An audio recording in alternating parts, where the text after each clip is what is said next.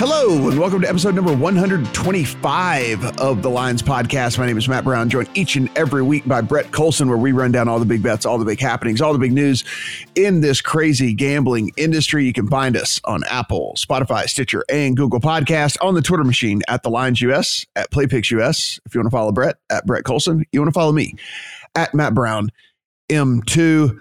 Not going to have Brad Allen this week because I don't know if you looked at the schedule yet, but Thursday Night Football is a real stinker. So no real opinion from Brad, and we'll find out if either Brett or I have an opinion on the game, but it is one of the worst that I can remember in recent memory, Brett. So not to spoil anything for the end of the podcast, but it's a pretty terrible football game on paper anyway. This could go down as one of the least watched football games, at least Thursday night football games ever. Because usually with like bad teams, there's a few fantasy players who garner some attention. That's not even the case in this game. You've got Melvin Gordon, and that's pretty much. Maybe Noah Fant. Maybe if you're like hurting a tight end, but like, nobody's going to. No, it's a bad one. There's no doubt about it. But we'll talk about it here at the end of the pod, so stick around. But first and foremost, let's talk about the NBA Finals. The NBA Finals is set to kick off. Depending on when you're listening to this, it will either be last night or today. It is the Miami Heat and the Los Angeles Lakers. The Lakers heading in about 4.5, 5-point favorites in game one. If we look at the series line, Brett, this is where things get really interesting. It did open up Lakers minus 400 over at DraftKings. It is now down to Lakers minus 375 on the series price here, which kind of indicates, that this happens like 86% of the time or something like that, or whatever, 89% of the time, or some kind of off the top of my head. I don't find that to be the case. While I do think the Lakers probably win or win more times than not, I do not think they are a 90% favorite basically to win this series. But the only problem is, you missed the best number on the Heat. It's now down to plus 280 on the Heat. You could have gotten over 300 on the Heat when this thing first came out. So I don't know what do you do now as we sit here at minus 375 and plus 280?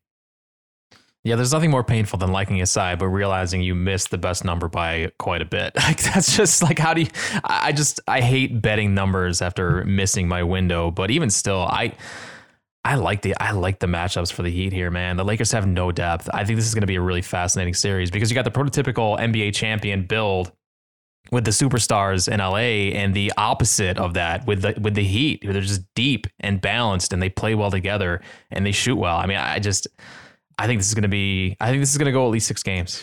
I can't wait. So let me bring up something here.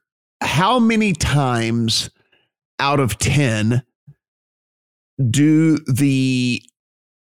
this series play out and the Lakers win, and one of LeBron or Anthony Davis is not the MVP? 0. Right? 0. So my advice to people out there would be, you would have to bet $375 to win $100 on the Lakers. You can find the MVP props for the series that are out there. And what you would do then at that point. So, for example, over at FanDuel, Anthony Davis is plus 300 to win the NBA Finals. LeBron is minus 165. So you could bet $265 as opposed to $375. And if LeBron wins, then whatever, you're going to win your $100. But if Anthony Davis were to win, then you are going to get 3-1 on your money there. Just a different way to go about it, as opposed to laying 375 to win 100. Just something to think about, Brett. Yeah, and we've got an article on thelines.com. Chris Sheridan wrote it. He talked to Johnny Avello this week about bettors are kind of attacking it the same way. You know, they're betting on LeBron to win MVP as a way to get exposure to the Lakers winning the title. Because you're right. Like, I can't imagine Kyle Kuzma or Kentavious Caldwell-Pope winning MVP. They're not going to have four games worthy of being an MVP, right? Like that's what it's going to take. One of those guys in any given day. Hell, we saw Tyler Hero go crazy for the Heat in the series in their last series, but he had one good game. The thing is consistency, right? And where can you honestly see anybody else other than those two guys on the Lakers putting together a consistent series where night in, night out, they're putting up the type of numbers to win MVP? And I just can't see it. So as opposed to laying the huge series price, I would just bet LeBron or Anthony Davis or both and then be happy with my bet at that point. Yeah, I just don't see a path to anybody else winning. Like if LeBron gets hurt, then that ups the usage for like a Kuzma. But even still, they're not going to win without LeBron unless Anthony Davis plays out of his mind, and then Anthony Davis wins MVP. So I mean, I just don't see a path to any of these guys winning this award other than those two. Yeah, so just something to think about if you were looking to get some exposure to the series overall. I mean, like I said, I kind of lean towards the Lakers in the series overall, but the price just does not justify betting them. So it's actually a pass for me. I'm probably going to play this one, Brett, like I've been playing these NBA finals for a while, and hope the dog drops, gets down early and I'm getting more points. And then I just bet them live in game, because basketball is a game of runs. Mm-hmm. And if the Heat as already starting as 4.5 or 5 point dogs, get down 6 or 7 points, 8 points, something like that, then you're going to be catching 8.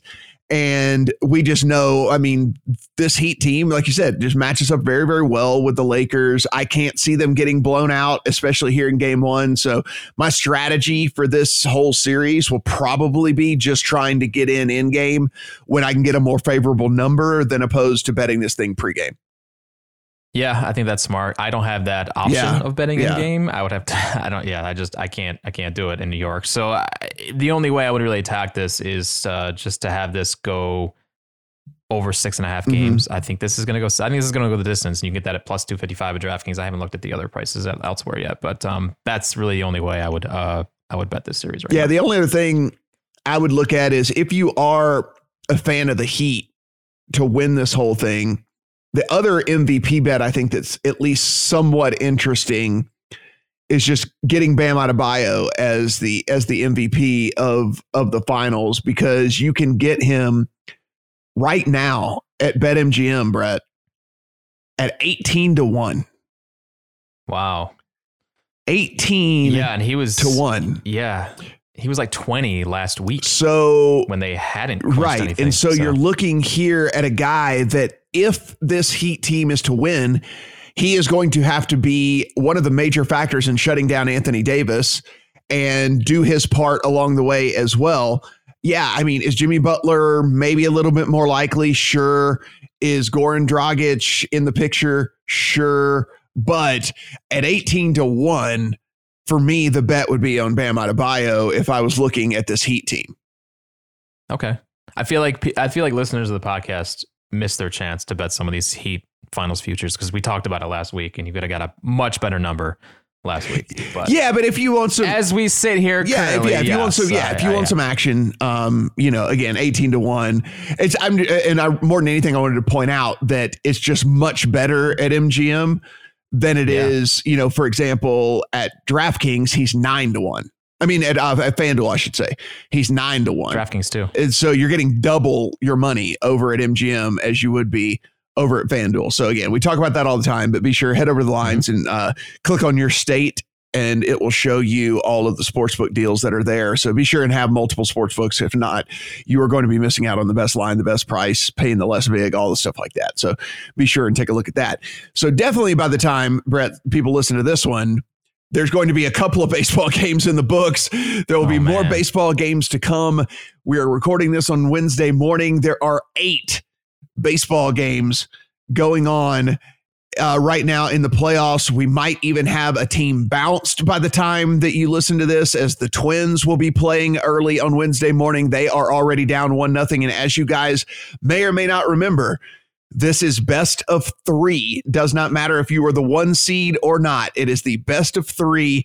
If you lose 2 games, you go home. And basically what that has created, Brett, today is not only the Twins that could go home, but the A's could go home, the Blue Jays could go home, and the Indians all could go home after Wednesday. So there is a lot of, at least you have to figure at least one of the four teams is going to lose. So someone is going to get bounced at some point today.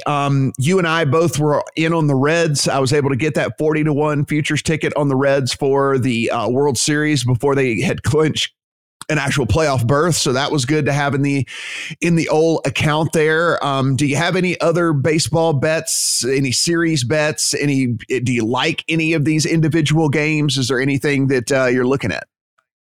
I already had a lot of preseason exposure to the Rays and the Padres, but I did get some more money down on the Reds last week over the weekend. I bet the Reds series over Atlanta, and I put more money down on the Reds to win the World Series because I felt like they were still underpriced, and we're now seeing this price drop. Yeah. It's 22-1 at DraftKings now. I think I saw 15-1 at Circa. So there's money coming in on the Reds, and it looks like it's sharp money. And it's this team, like we've talked about for months, they are just built to do well in the playoffs. So hopefully they come through. Yeah, it was one of those things where we were talking about in this short series, being able to roll out a starting trio of Bauer, Castillo, and then Gray is something we were very, very interested in. One of the teams here, Brett, and this is where the reason I brought this up is because some money came down on my end. One of the teams that is not going to, at least in game one, be able to go to one of their two studs is this Padres team that has injuries to both Dinelson Lamet and in Mike Clevinger. They're going with Paddock in game one.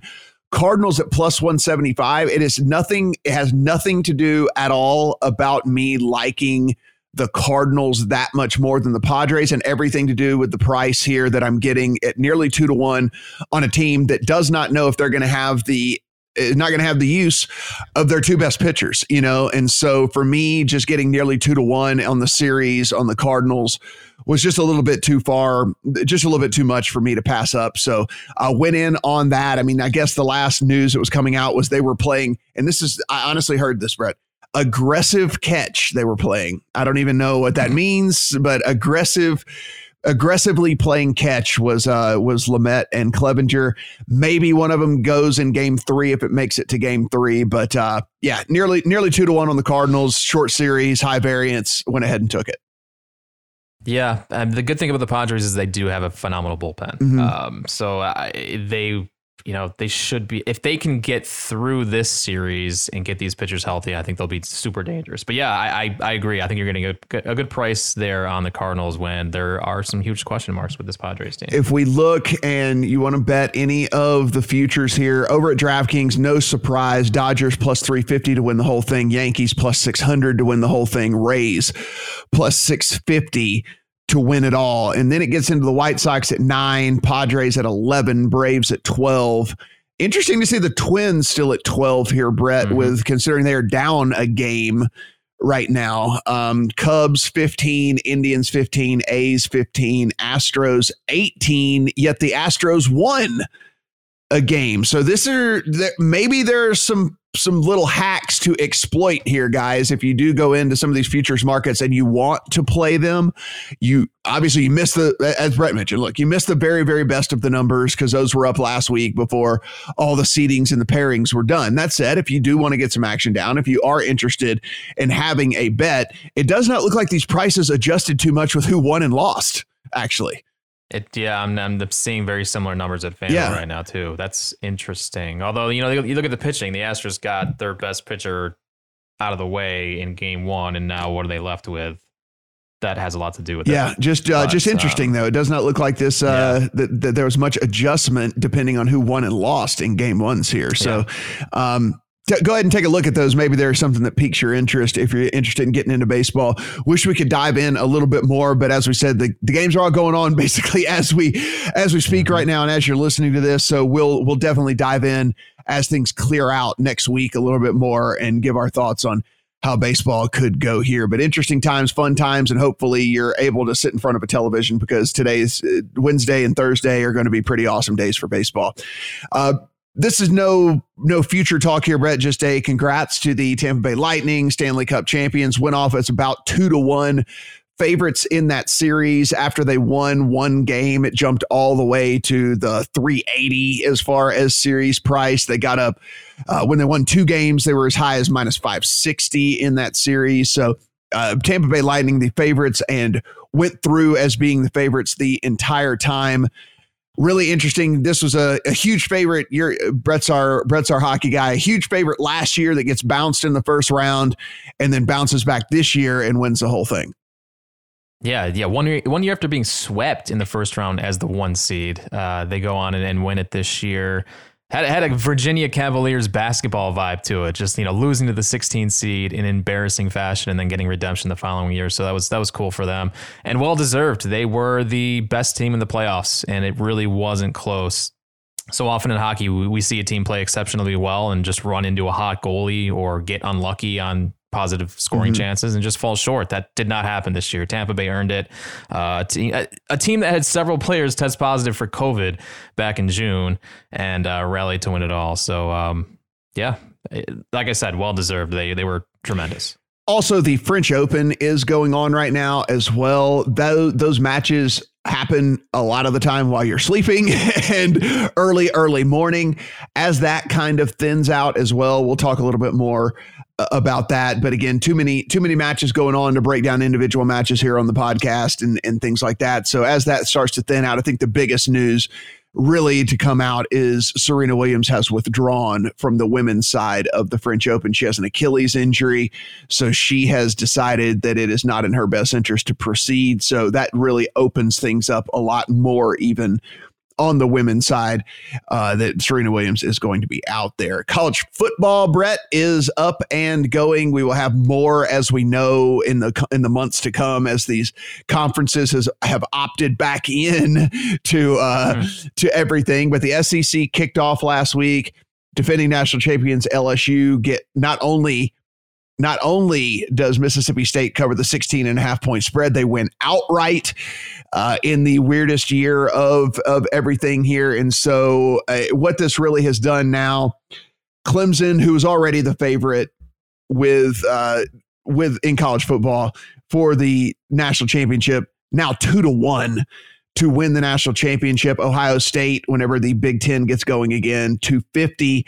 Alabama, 4-1. And then outside of that, Brett, numbers just start climbing real quickly. We're talking a 2-1, a 2.5-1, a 4-1 favorite. Then Florida jumps all the way to 12, Georgia to 20, Oklahoma to 28, and then so on and so forth.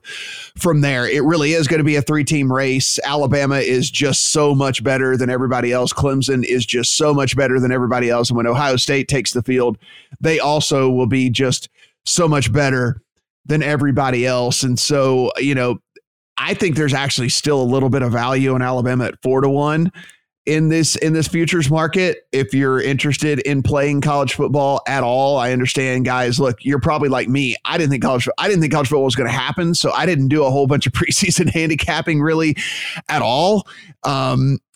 So look, it's kind of tough for me to, whenever I take a look at everything and start to talk about college football as to game by game basis. What I can tell you, though, I know the talent that is on Alabama. I understand what they brought back. I understand the coach and Nick Saban, and I understand more than anything what the rest of that conference lost. And so, again, 4-1 at DraftKings might still be a little bit of value there.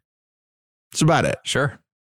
It's really. I have not watched any college football. Yeah. I have no idea what's going on. There's just so much going on, man.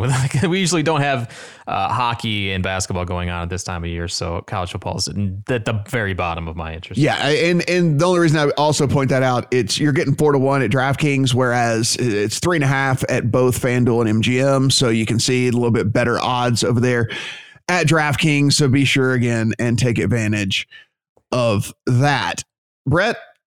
Big news came through officially this morning. We had heard the rumors, and there'll be a lot more about all of this on our sister podcast over on Legal Sports Report podcast, but this does affect betting a lot. So we did at least want to touch on this real quick. Caesars Entertainment has bought William Hill. And so the reason this is big news in the industry, obviously, if you are in a legalized betting market right now, you most likely have the option to bet at William Hill because they are in the majority of the legalized sports betting markets that are out there. William Hill now synonymous in Las Vegas as well, because not only did they have a million locations before, they had previously bought out CG, which if you've been to Vegas recently, CG was running the books at most notably the Venetian and Cosmopolitan. So 2 high profile strip hotels down there that are now William Hill run. But now Caesars comes in.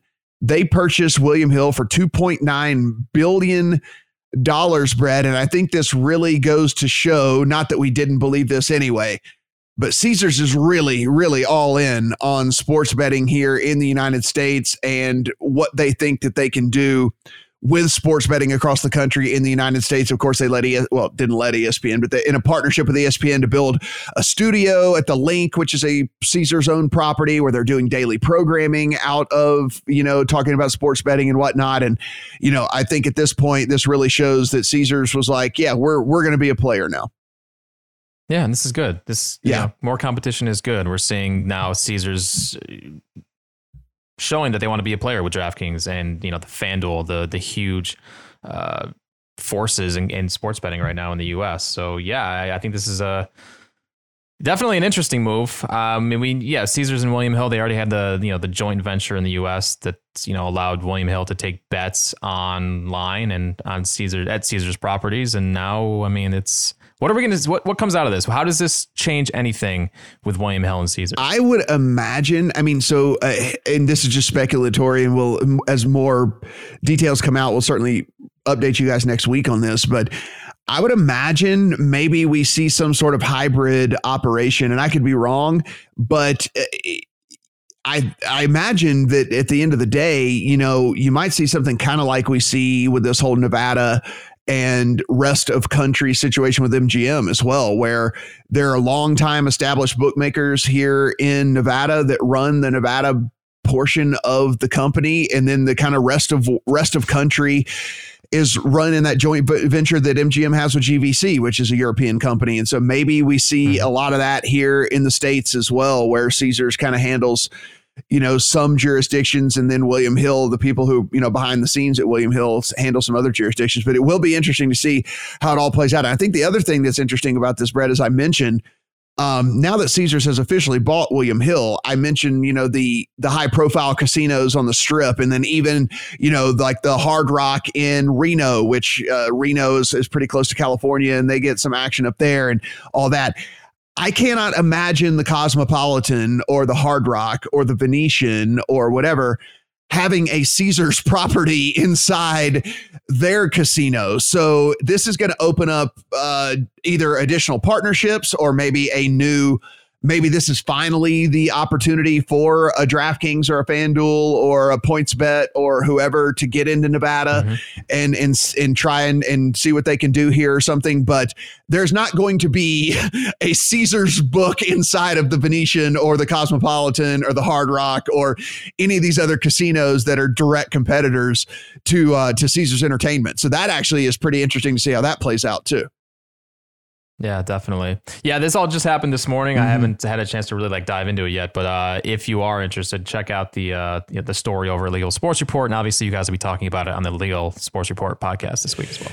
So let's go ahead and head into the NFL news here. First and foremost, COVID has now hit the NFL. Players and staff of the Titans did test positive. That is what that has done, Brett, is that has shut down their facilities until at least Saturday. And what that has also done is put a little bit of a cloud around that game. Now, Adam Schefter, who knows more than you and I and everyone else combined, with all of his sources, say that they are still aiming to play the game this week. Now, he did put in the caveat that they might move it to Monday should they need to move it to Monday here. From a betting perspective, is this not, if you're a bettor, and a team is not allowed in its facility until Saturday, and they have to play on Monday, Would that not be an auto fade for you? I mean, I guess it would depend on where the line ends up settling. So, I mean, I guess I can't say auto fade because maybe the line just completely reflects what's going on here. But if the line seems even somewhat reasonable to you, would it not be an auto fade on that team? Yeah, I mean, they can't prep, right? Because it's more of a guessing game. Like, how do these teams, what happens when they get out of the routines and they're not practicing? I don't know what to expect from either of these teams if they're not on in their normal routine. So yeah, I wouldn't touch this game. So it definitely impacts betting. Yeah. So it's kind of a unique, what's going to happen here with where the money comes in on these two teams. I know there's going to be a lot of people out there who say, well, they'll get together at a park or something, or they'll get whatever, and they probably will. And I get all that. However, I'm more talking about the film study, right? Like that classroom stuff and getting in there with the coaches and breaking things down. Because Brett, let's just take a real life example here. The Chargers, the unfortunate circumstance with Tyrod Taylor, and the Chargers against the Chiefs trot out Justin Herbert out of nowhere. The Chiefs had no idea that Herbert was going to play. They were preparing for Tyrod Taylor, and Herbert plays a completely different type of game, and he keeps that game competitive because they did not have any idea that this guy was going to be stepping on the field. Let's flash forward 1 week later where the Panthers did know that Justin Herbert was going to be starting. They had a whole week to watch the film on him, go back into his college tape and look at his tendencies and see what's going on with all that. And then the Panthers, which we still, despite the fact what happened this past week, still think are going to be a bottom 5 defense in the NFL over the course of the season, were able to limit what he was able to do for the vast majority of that game. Now, they did score late, and there was a little bit of garbage time stuff that was going on there, but getting that classroom time, getting the film study time, getting and being able to show the defensive players these different guys' tendencies and what they did last week and how they might be going about certain things. That to me is why I would be more of an auto fade on the Titans, because they're not going to have that at the very least. Now, they might be able to get together in a park, like we said, and run through some plays or to walk through some plays or whatever. But they're not going to have that film study time, and they're not going to have that time in the room with the coach breaking down the actual X's and O's. And that to me is just as important. Sure. Then I guess you could look at coaching and continuity within a locker room and how guys would or how team would react to just preparation without having the coaches around them. But again, that's just too much guessing for me. I can't even go there. So I mean, you got Tomlin against Vrabel here. I don't know where the coaching edge is there. I just don't know. So yeah, this is a fade for me. I just too much uncertainty.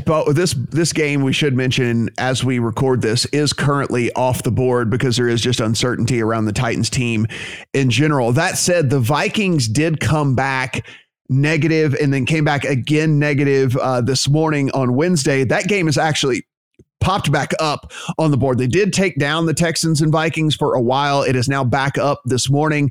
We have the Texans as 4.5 point favorites over the Minnesota Vikings as we sit right now. So that game did get pulled down, pops back up, sitting at 4.5. Of course, we'll have our big pod that we do on Friday with Brad, and we'll be breaking down all of these games and probably running through some of these angles as well, because there will be reports coming out of these camps. These beat writers are plugged in. They'll be talking to players and they'll be figuring out just how much this is affecting these guys. Because Brad, I can only imagine, as you said, I mean, one way or another, these teams are going to be affected by this. And I guess it's just going to be us trying to figure out how affected they are.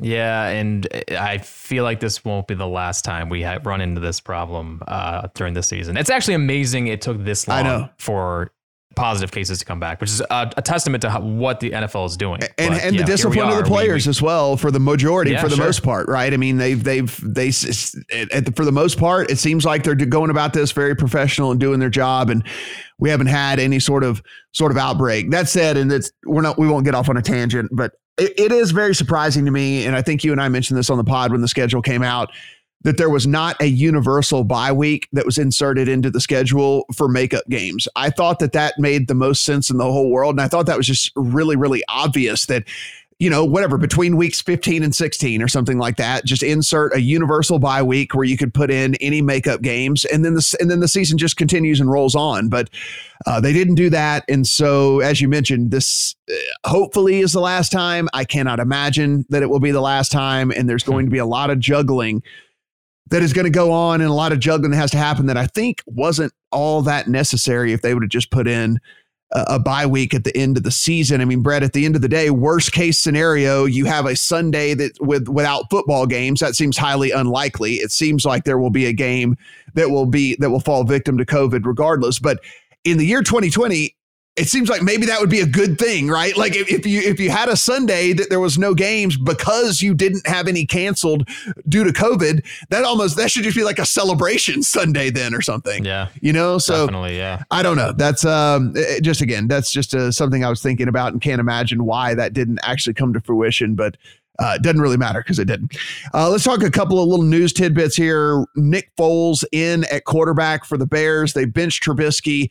Foles came in. He's already been named the quarterback for week 4. Brett, we called this one to a T, that you had to start Trubisky, then go to Foles, because you can't go back the other way. So because you can't start Foles and then go Trubisky. So they started Trubisky, went to Foles, everything playing out like we thought in the preseason here. And so Nick Foles in at quarterback from the Bears. This did not affect the line at all. It is a 2.5 point line. The Colts favored on the road against the Bears here. The switch from Foles to from Trubisky to Foles, does that change your perception of the Bears at all? It does. Yeah. I mean, look what happened on Sunday. The only reason the Bears came back and won that football game is because Nick Foles came into the game. Right. So I think there is a difference. See, do you keep hearing the same thing I do, that it's a lateral move? Do you keep reading everyone saying like, oh, it's a lateral move? What's the big difference? I haven't seen a lot of that yet. No.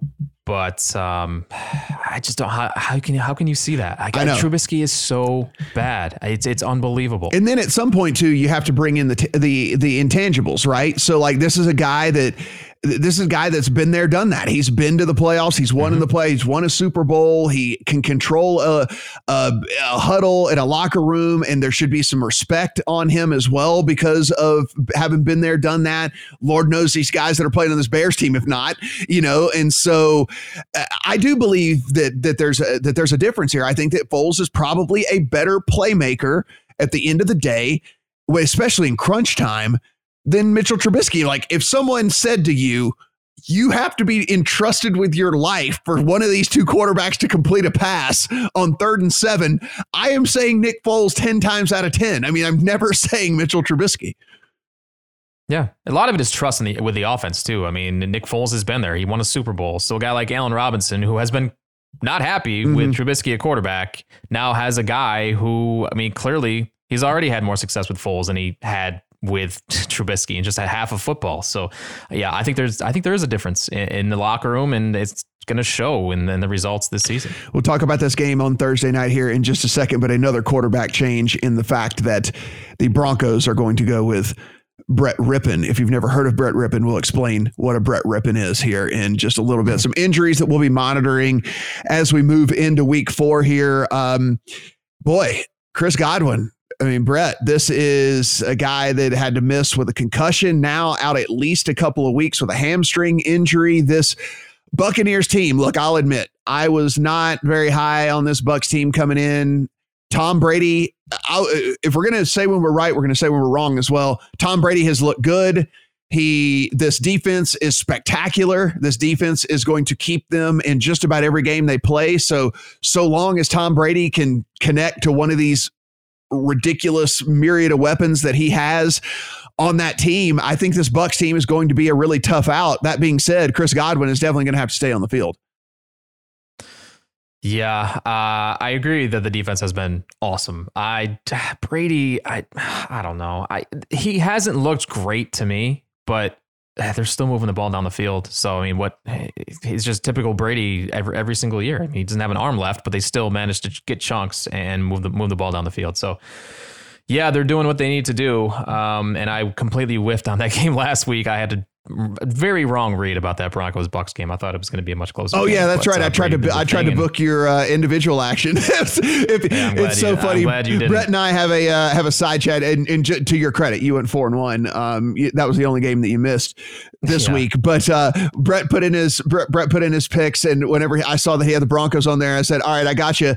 Also, I will personally book your action on the Broncos and Bucks game. That was one of the most confident games for me of the week. And so, yeah, and look, we'll talk about the team a little bit later, but yeah, this Bucks team, listen, I think they're surprising. There's just from the fact of the matter of the offensive side of the ball. Look, I knew the defense was going to be pretty good. I guess I didn't know the defense was going to be stellar. It has been stellar so far. They're flying all over the place. And like I said, they are going to be hell on just about any team that they play. And as long as Brady cannot turn the ball over, which he did a couple of times in week 1, but as long as Brady cannot turn the ball over and continue to just feed the ball to Godwin and Evans and Gronk and Howard and Fournette and everyone else, all these different guys he's got on this team, it's this Bucks team is going to be interesting, Brett. I don't think that they're probably the favorite to win the South at this point. They probably are. Even though they lost to the Saints in week 1, the Saints don't look good. I mean, they just don't. So I think the Bucks probably are the favorite in that division. Raiders are now down Bryan Edwards, their other rookie receiver that had to step up and basically take on a big role for this team because Henry Ruggs has gone down for the Raiders as well. And so now the Raiders, Brett, and I know you are going to love this because it is your Buffalo Bills that are coming to town to take on this team, are now headed at the receiver position by Hunter Renfrow, Nelson Aguilar, and Zay Jones, someone you know all too well. So that is the receiving core for the Raiders as we sit right now. Bryan Edwards goes down as well again. As we said, on the road here, I will say, however, only a 3-point favorite against this Raiders team. And I only mentioned this early in the week here. Of course, we'll break down the games on Friday, but I mentioned this early in the week because I got on this early. I don't want this thing to get to 3 and a hook. I really, really, really like the Bills in this game. Nice. Yeah, I think this, and we were heavy fading the Raiders last week. I think this is probably a good spot to fade them again because how are they going to score points against this Bills passing defense? Well, I think Bill Belichick gave the blueprint to y'all, right? I mean, and it's basically like take Waller out of the game, and then they're not going to be able to win. So just like remove Waller from the game, and then that's it. And I can only imagine the Bills are watching this film and saying, "Oh, if we just take Waller out of the game, then we're going to do fine." And it seems like that's how they're going to go about it here. A big total in that one though, 52 points. We'll certainly dissect that one a little bit more. Deontay Johnson is in the concussion protocol for the Steelers. He was getting, Brett, I mean, once we dug into the advanced numbers with this, I guess I didn't quite realize just how often he was being targeted by Big Ben, but Deontay Johnson was getting over 33% of the targets for Ben Roethlisberger early in the season here. With his ability to separate, this is a big loss for them. The good thing is they do have Chase Claypool to fill in, who has been excellent as well. They just continue to churn out these receivers. I don't know how Pittsburgh does it, but Deontay Johnson he's always open. So this is a pretty big loss for them. Tariq Cohen to IR for the Bears. Don't know how big of a loss that is. I mean, he's just their third down guy, but still Tariq Cohen to IR for the Bears. Dallas Goedert to IR for the Eagles. And so here we sit again with this Eagles team, Brett, that is now a 7-point dog to the 49ers. The 49ers, who in and of themselves are walking out their B team because of all the injuries. And here we are, the Eagles, a 7-point dog. Dallas Goedert to IR, which leaves them with pass catchers again of J.J. Arcega-Whiteside, and because Deshaun Jackson had to leave that game early due to injury. Now he might play this week, but the Eagles just absolutely decimated by injuries. And we are seeing that reflected in this line as they are a full touchdown underdog to a 49ers team that's going to be quarterbacked by Nick Mullins. Yeah, and they also just signed Hakeem Butler, the corpse of Hakeem Butler, who had all the hype coming into the NFL draft, dropped all the way to the, fourth or fifth, maybe. I don't know. He just kept dropping and dropping. As a wide receiver, now apparently he's a tight end, and he's going to play tight end for the Eagles. Like, this team is a disaster right now. And like you said, Off the air, this is a Sunday Night Football game. This is the worst week probably ever for primetime games in the NFL. Yeah, it is. It is going to be tough. It's going to be a tough watch. There's no doubt about that. And then another big deal here as far as, we talk a lot about the offensive guys, but Chris Harris to IR for the Chargers, which just completes the overhaul of this whole Chargers team. They are decimated. Ingram on IR as well, Brad, to go along with Derwin James. This Chargers team is a shell of itself. Tyrod Taylor still out at least this week. That being said, if you believe Anthony Lynn, he is saying when Tyrod Taylor is able to go, he is going to go back to him, despite Herbert showing that he has what it takes to probably play in the NFL right now. But Chris Harris to IR for this Chargers team. I faded them last week. I imagine the Chargers, until these numbers correct themselves in the market, the Chargers are going to be a team I'm going to be fading for a while. Yeah, same with me. I mean, this is, these defensive losses are so massive for this team, and I think that they really need to be reflected a little bit more in the lines, and we'll talk about that again on Friday as well. Real quick, as we head into week 4, on a macro discussion here, Brett, are there any teams that you have decided, all right, you know what? This team, definitely a good team. Okay, this team, definitely a bad team. I know one of those teams will be the Kansas City Chiefs as they go out and take care of business against the Ravens. I got to be honest, it didn't really drop my perception of the Ravens all that much, because at the end of the day, the Ravens are a front runner, right? I mean, that's what they are. They're a bully. They get ahead in games, and once they get ahead, they just don't lose leads. They're not really built to play from behind, and they got behind in this game, and that showed pretty well. Did that drastically affect the way that you look at the Ravens team? Not really, because you look at the Ravens versus the rest of the league, and I think they're leaps and bounds above any other team. This is just how good the Chiefs are. Right. There's the Chiefs and there's everyone else for me right now. That's it. It's really just those two teams. You look at the rest of the teams in the NFL right now. Seattle Seahawks, excellent on offense, but that defense is, oh my God. Can you imagine what the Chiefs would do to this defense? No pass rush. Their secondary is terrible. So, and they're probably, you can make the argument they're the third best team in the league right now. I mean, Buffalo has holes. Like, I don't know. Like, there's just a lot of parity in the NFL right now outside of those top two teams. So I'm waiting to see if one of these other teams steps up. I feel like we've got some bad 3-0 teams right now. Like Chicago and Tennessee are 3-0. Right. I don't know. Yeah, I'm not going. I know you didn't want to pull the trigger here, but I will go ahead and say it. I mean, listen, if they come out here on the road, beat up team or not, I mean, your Bills can make a statement this week, I think. And this is because this is a classic letdown spot. It's a game they should win against a team that's beat up, against a team that's going to have no playmakers out on the field.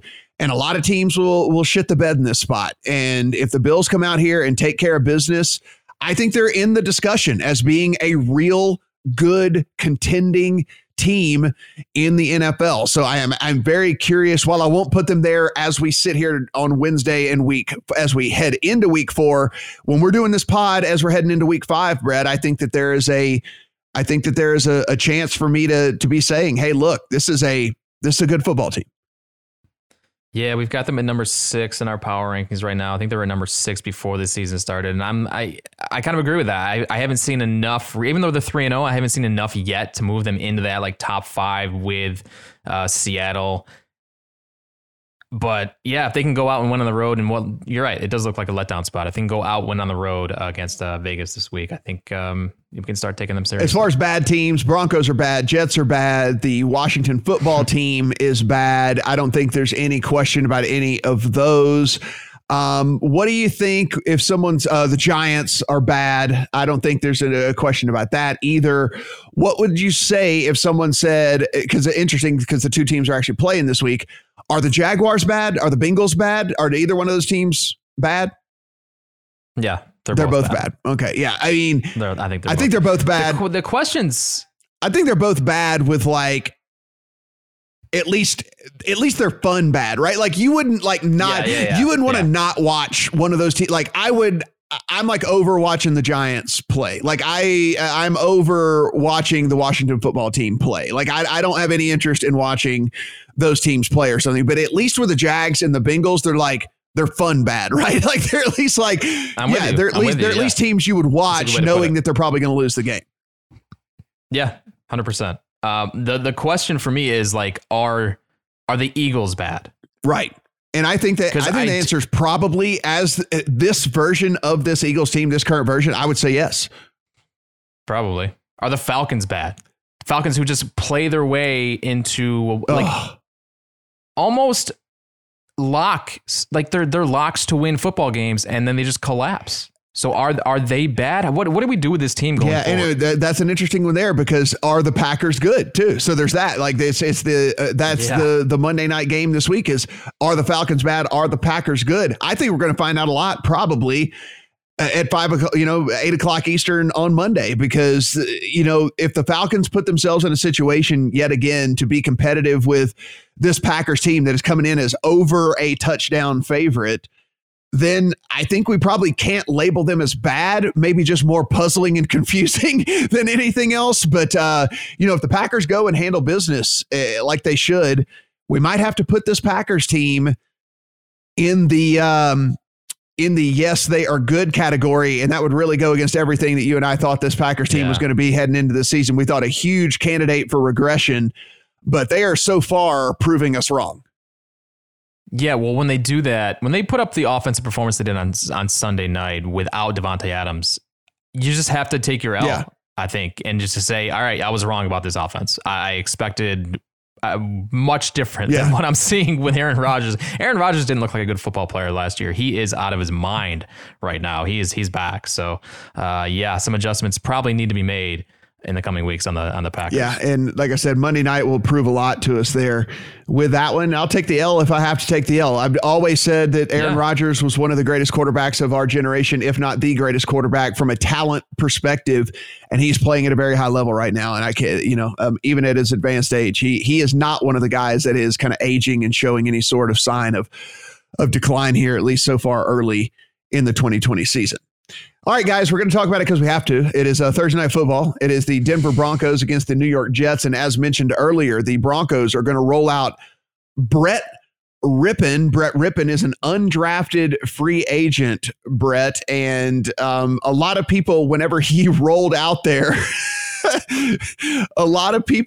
when he rolled out there, were like, what in the hell is a Brett Rypien? He was signed off of the practice squad just like hours or whatever before the game, comes in and now is going to be starting an island football game where, let's face it, there'll still be people watching, Brett Rypien at quarterback here. The Broncos, 1-point favorites. If that tells you anything, what the public thinks of the Jets, they are 1-point favorites on the road at the Jets with Brett Rypien starting at quarterback.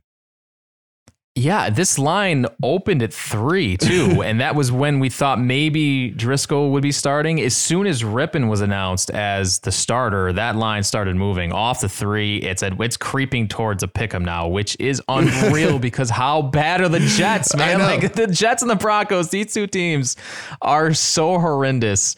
And they gave us this one on Thursday Night Football. Obviously, we didn't expect the Broncos to be this bad in week 4, but here we are. It is a 39.5 point total at MGM and FanDuel. It is a flat 40 at DraftKings. So you can also see what everybody is thinking about this game whenever you just look at the total. That does not look like it is going to have any sort of juice from the offensive side of the ball. If we take a look here, Brett, the Pro Football Focus ratings, which you and I like because these are guys that go in and they watch every single play of every game.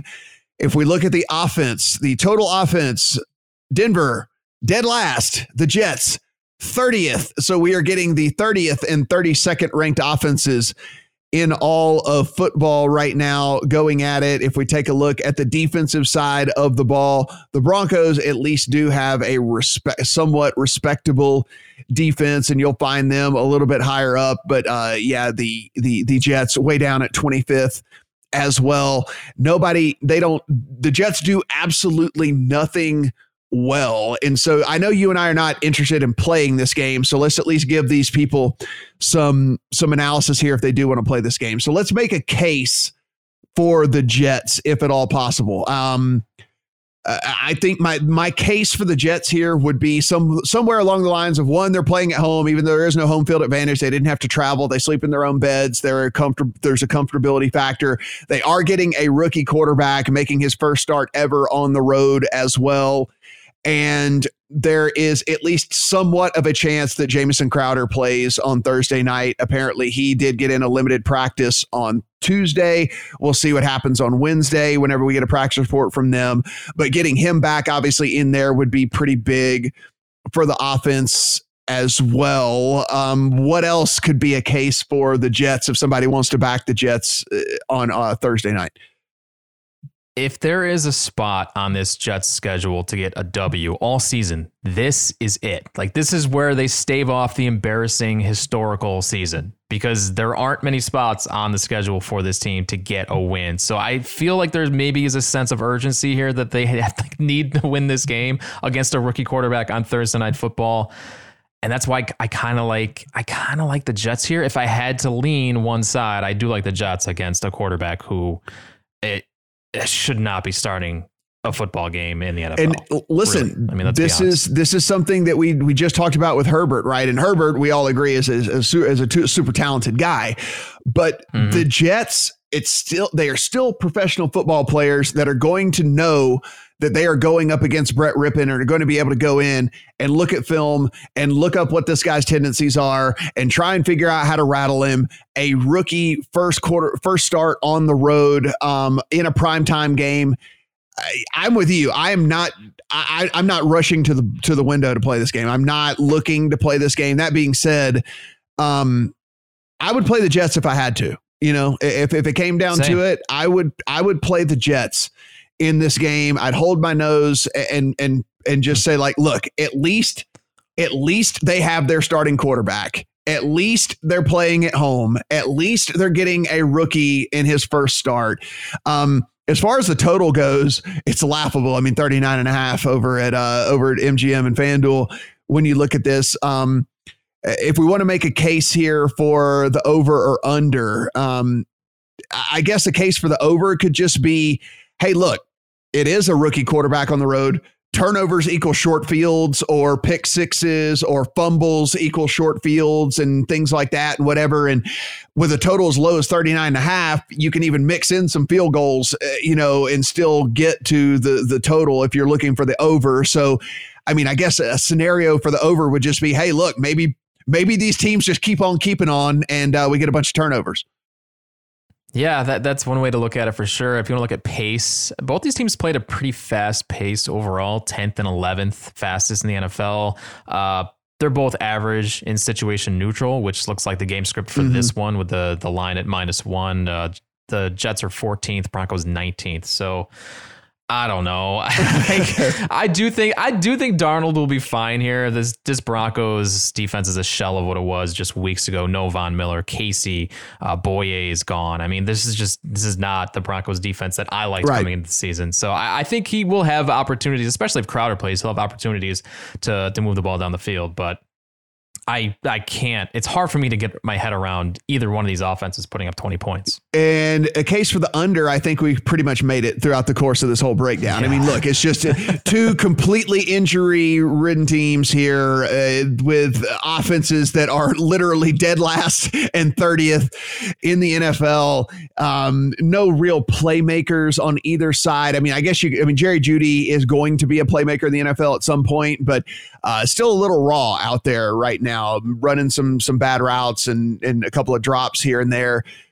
And this is his fourth game with three different quarterbacks. Right. There's where's the chemistry? I mean, his entire game is like routes and like timing and chemistry with the quarterback. And he's not going to have any of that. So like, who are the weapons on this offense? They got a bunch of rookies out there and a second-year guy in Noah Fant. Yeah, I don't think the passing game is going to get anything going on Thursday. And look, what does that lead to? Maybe that just leads to a ton more rushing, a ton more running game here. So maybe we just see a ton of Melvin Gordon in this game. And so that also could lend to an under as well. Brett, let's just leave him with this. So I think we said with the Jets, okay, if we both had to play, we'd play the Jets. If we had to play the total, Is it weird for me to say if I had to play the total, I'd probably play under 40? I mean, like, I think if I had to play it, if someone said you have to play, you have to bet, I'd probably play the under 40. I think that's probably the way I would go too. I think everybody's seeing the same thing. You talked about Pro Football Focus. Like Football Outsiders is seeing the same thing. Denver 30th in offense and the Jets are 31st. Like these two offenses are putrid. So yeah, like I said, I just have a hard time seeing either one of these teams getting 20 plus points in this. Yeah, the only other thing, player prop, Melvin Gordon's rushing total is sitting at 60.5. If you do believe that this is just going to be, hey, let's not let Rypien lose this game for us. Let's just feed Melvin Gordon over and over and over and over again. Because let's remember that right now, Philip Lindsay likely to miss this one more week before he comes back as well. So it is pretty much Melvin Gordon's backfield. Maybe if you wanted to play a prop, you could look at an over on a Melvin Gordon rush yards or something like that. But yeah, outside of that, no real interest in any of the props either, Brett. I scanned them last night to see if there's anything that I could recommend to our listeners here. And, other than if you believe it's a Melvin Gordon game because they don't want Rypien to lose the game for them, I have a tough time really putting 2 and 2 together here to get you any sort of prop bet even other than that. And how long is the leash on Rypien? I mean, Vic Fangio doesn't even know what the guy's name is. He called him Mark Rypien in a press conference this week. So like we might just see Jeff Driscoll again in the second quarter. Who knows what's going to happen with this offense? Yeah. So really rough one here, guys. Unfortunately, sorry about that. But again, we will be back on Friday with a full breakdown of this slate, which actually has some very interesting games up and down the slate because there are some big spreads this week. So there's going to be choices to be made. Do you hold your nose and back some underdogs that are catching a ton of points, or do you go ahead and take the favorites and have them have to cover, these big numbers that are out there? So there's going to be an interesting discussion here on Friday with us on the pod. A lot of home dogs this week too, which gets me excited. Yeah. There's going to be an interesting discussion for sure with all this. Again, Spotify, Stitcher, Google, and Apple. So go and subscribe, rate, and review. Really do appreciate it. At The Lines US, at PlayPicks US on the Twitter, at Brett Colson, and at Matt Brown M2. Guys, head over to The Lines. As always, if you are in a legal sports betting state, just click on your state at the top up there, and we will have literally every single offer that you could possibly have for your state. And take advantage of the free bets, take advantage of the match bets, take advantage of the free money, all the different things like that. Because look, these sports books have an advantage on you. We have to pay juice. We have to give them the right to offer us these bets. So let's take advantage of them in the only way we can, and that is taking advantage of these sign-up offers and these bonus offers. So be sure and do that when you can. For Brett, I'm Matt. Talk to you guys on Friday.